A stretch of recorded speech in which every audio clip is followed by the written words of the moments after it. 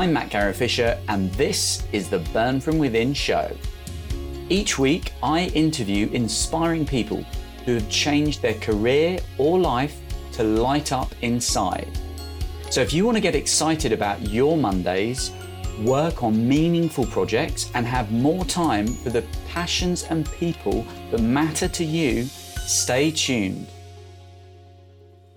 This episode is a bit different. You'll hear from some of my past guests, Seb Terry, Kim Orlesky, and Luke Mickelson, as well as getting wisdom from Steve Jobs and Jeff Bezos. All these people share a game-changing strategy for making big decisions with no regrets. Now, I made this into an audio download, and I thought it was worth sharing it on the podcast for any of you who aren't sure about what to do next in life, or for those of you who have options to choose from and you're finding it difficult to make that big decision, whether that's for a career or a life change. So please do get in touch with me after listening to this and share your thoughts on how this helps you. Listen all the way through and enjoy.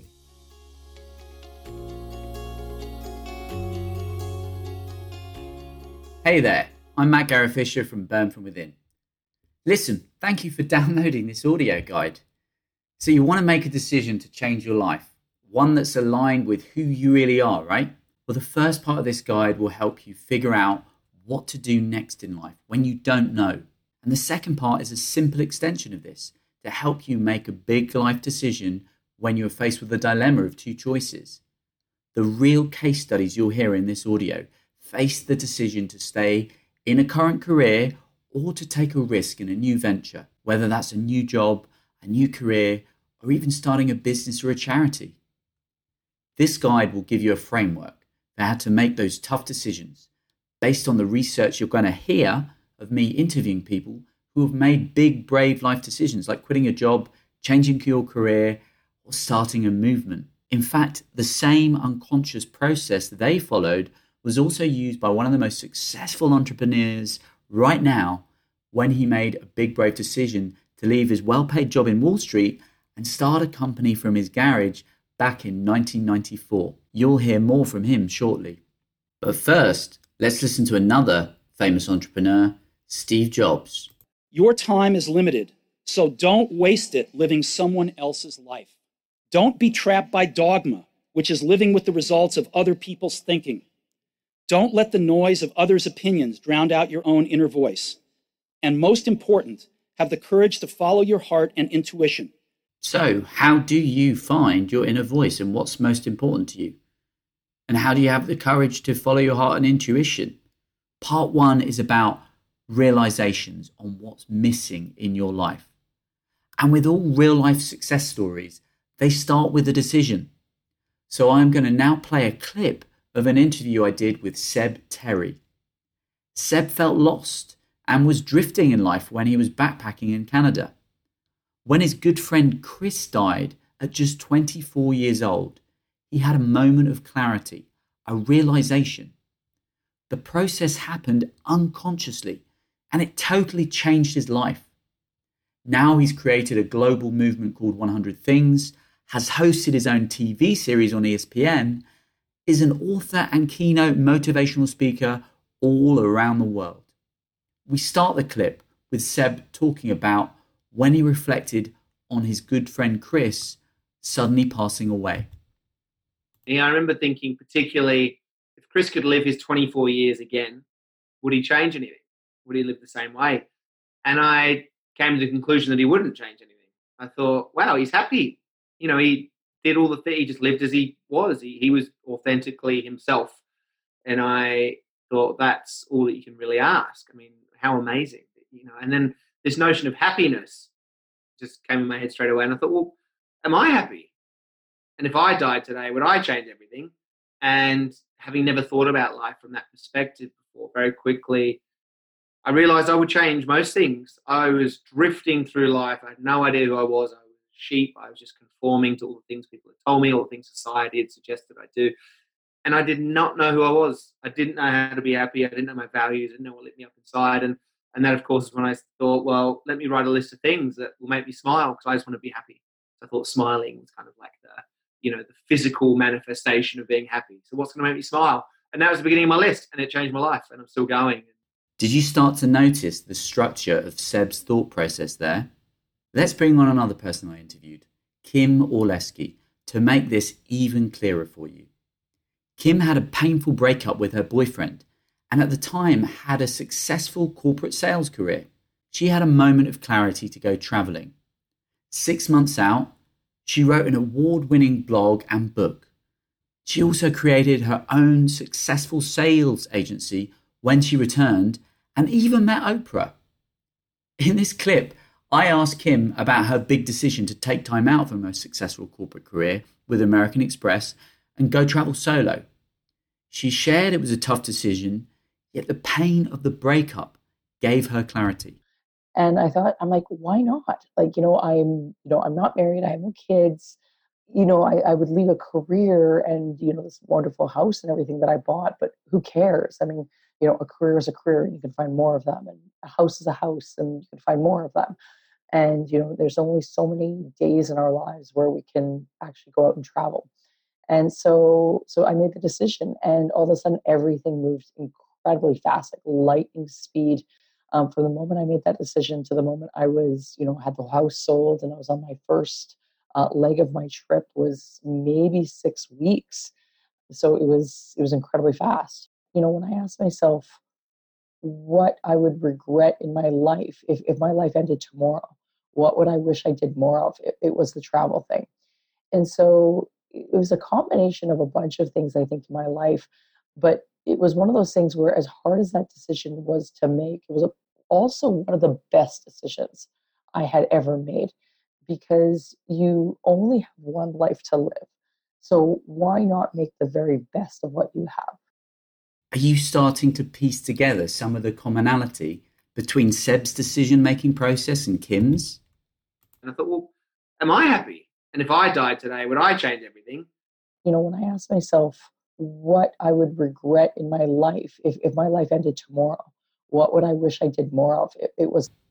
So the question is, if I died today, or if my life ended tomorrow, what would I have changed, or what would I wish I did more of?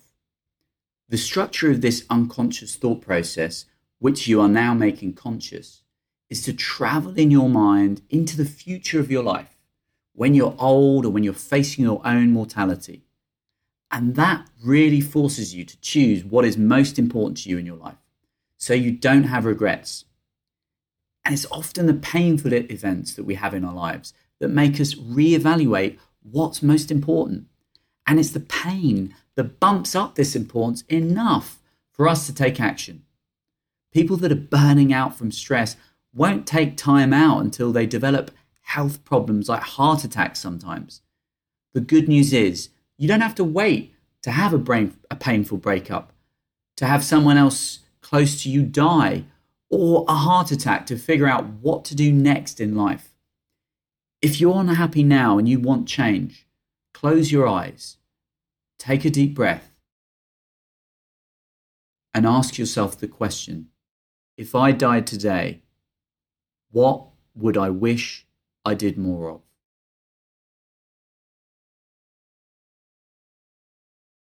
Don't say eat more ice cream, okay? Well, actually, you can if you like, because we aren't looking for the perfect answer, just an improvement on how you have currently been living. And if you can't think of anything, just suppose I had a magic wand that gave you the power to give answers out of millions of possibilities to this question. I'm waving it over you right now. Now you know the answer. If you died today, what would you wish you did more of? And if you're thinking about a new direction you wish you would have taken in life, or one you wish you'd spent more time doing, what would that be? What else did you wish you did more of? Maybe give me one more thing. That's right. Now, all of a sudden, you have choices and pathways that are important to you. So go and explore those paths, or run full speed ahead on them if you like Kim did, leaving her job, selling a house, and traveling in the space of just 6 weeks. Now for part 2. And this is really an extension of what we learned in part 1. What if we have a choice already and need to decide between 2 big life decisions? To prove this next strategy, here's another inspirational person I interviewed, Luke Mickelson. Luke started making bunk beds for poor families in his small hometown in Idaho. The demand and support for building his beds grew. At the time, he had a 6-figure job with a wife and 3 kids to support. Luke discussed with his wife Heidi whether to leave his job and go full-time into building his charity, or keep his job and excellent career prospects in becoming a partner in a multi-million-dollar business. It was a very tough decision, and I asked him how he made it, and he said this. And that was one big conversation Heidi and I had was, okay, let's say I stay in my career 50 years from now. What does that mean? What are my kids going to look at? And versus 50 years from now, building beds for kids. What can I look back at? We've all had the cars, we've all had the houses, we've all had the boats. But what does that really mean? Will I be satisfied with looking back at this huge, successful career, making money, or looking back at the hundreds of thousands of children we will have helped and helping people? I mean, it's easy to look back now. Right then, we didn't know, but looking back now, I cringe at the fact that I almost didn't choose that, because we've built over 50,000 beds for kids. That decision Luke made defined his life. It defined his legacy. It's this projecting yourself into your future towards the end of your life that's key. And to reinforce this point, so you take action and do this yourself today, have a listen to someone you may have heard of. In this clip, Jeff Bezos talks about his decision to quit his well-paid job at a New York City hedge fund to go and start an online bookstore called Amazon.com. You probably know how that decision turned out. Jeff is now the richest man in the world and employs almost 1 million people. I went to my boss and said to him, I'm going to go do this crazy thing, and I'm going to start this company selling books online. And this is something that I had already been talking to him about in a sort of more general context. But then he said, let's go on a walk. And we went on a 2-hour walk in Central Park in New York City. And the conclusion of that was this. He said, this actually sounds like a really good idea to me, but it sounds like it would be a better idea for somebody who didn't already have a good job. And he convinced me to think about it for 48 hours before making a final decision. And so I went away and was trying to find the right framework in which to make that kind of big decision. And I'd already talked to my wife about this, and she was very supportive and said, look, you can count me in 100%, whatever you want to do. It's true. She had married this kind of, fairly stable guy in a stable career path, and now he wanted to go do this crazy thing, but she was 100% supportive. So it really was a decision that I had to make for myself. And the framework I found, which made the decision incredibly easy, was what I called, which only a nerd would call, a regret minimization framework. So I wanted to project myself forward to age 80 and say, okay, now I'm looking back on my life. I want to have minimized the number of regrets I have.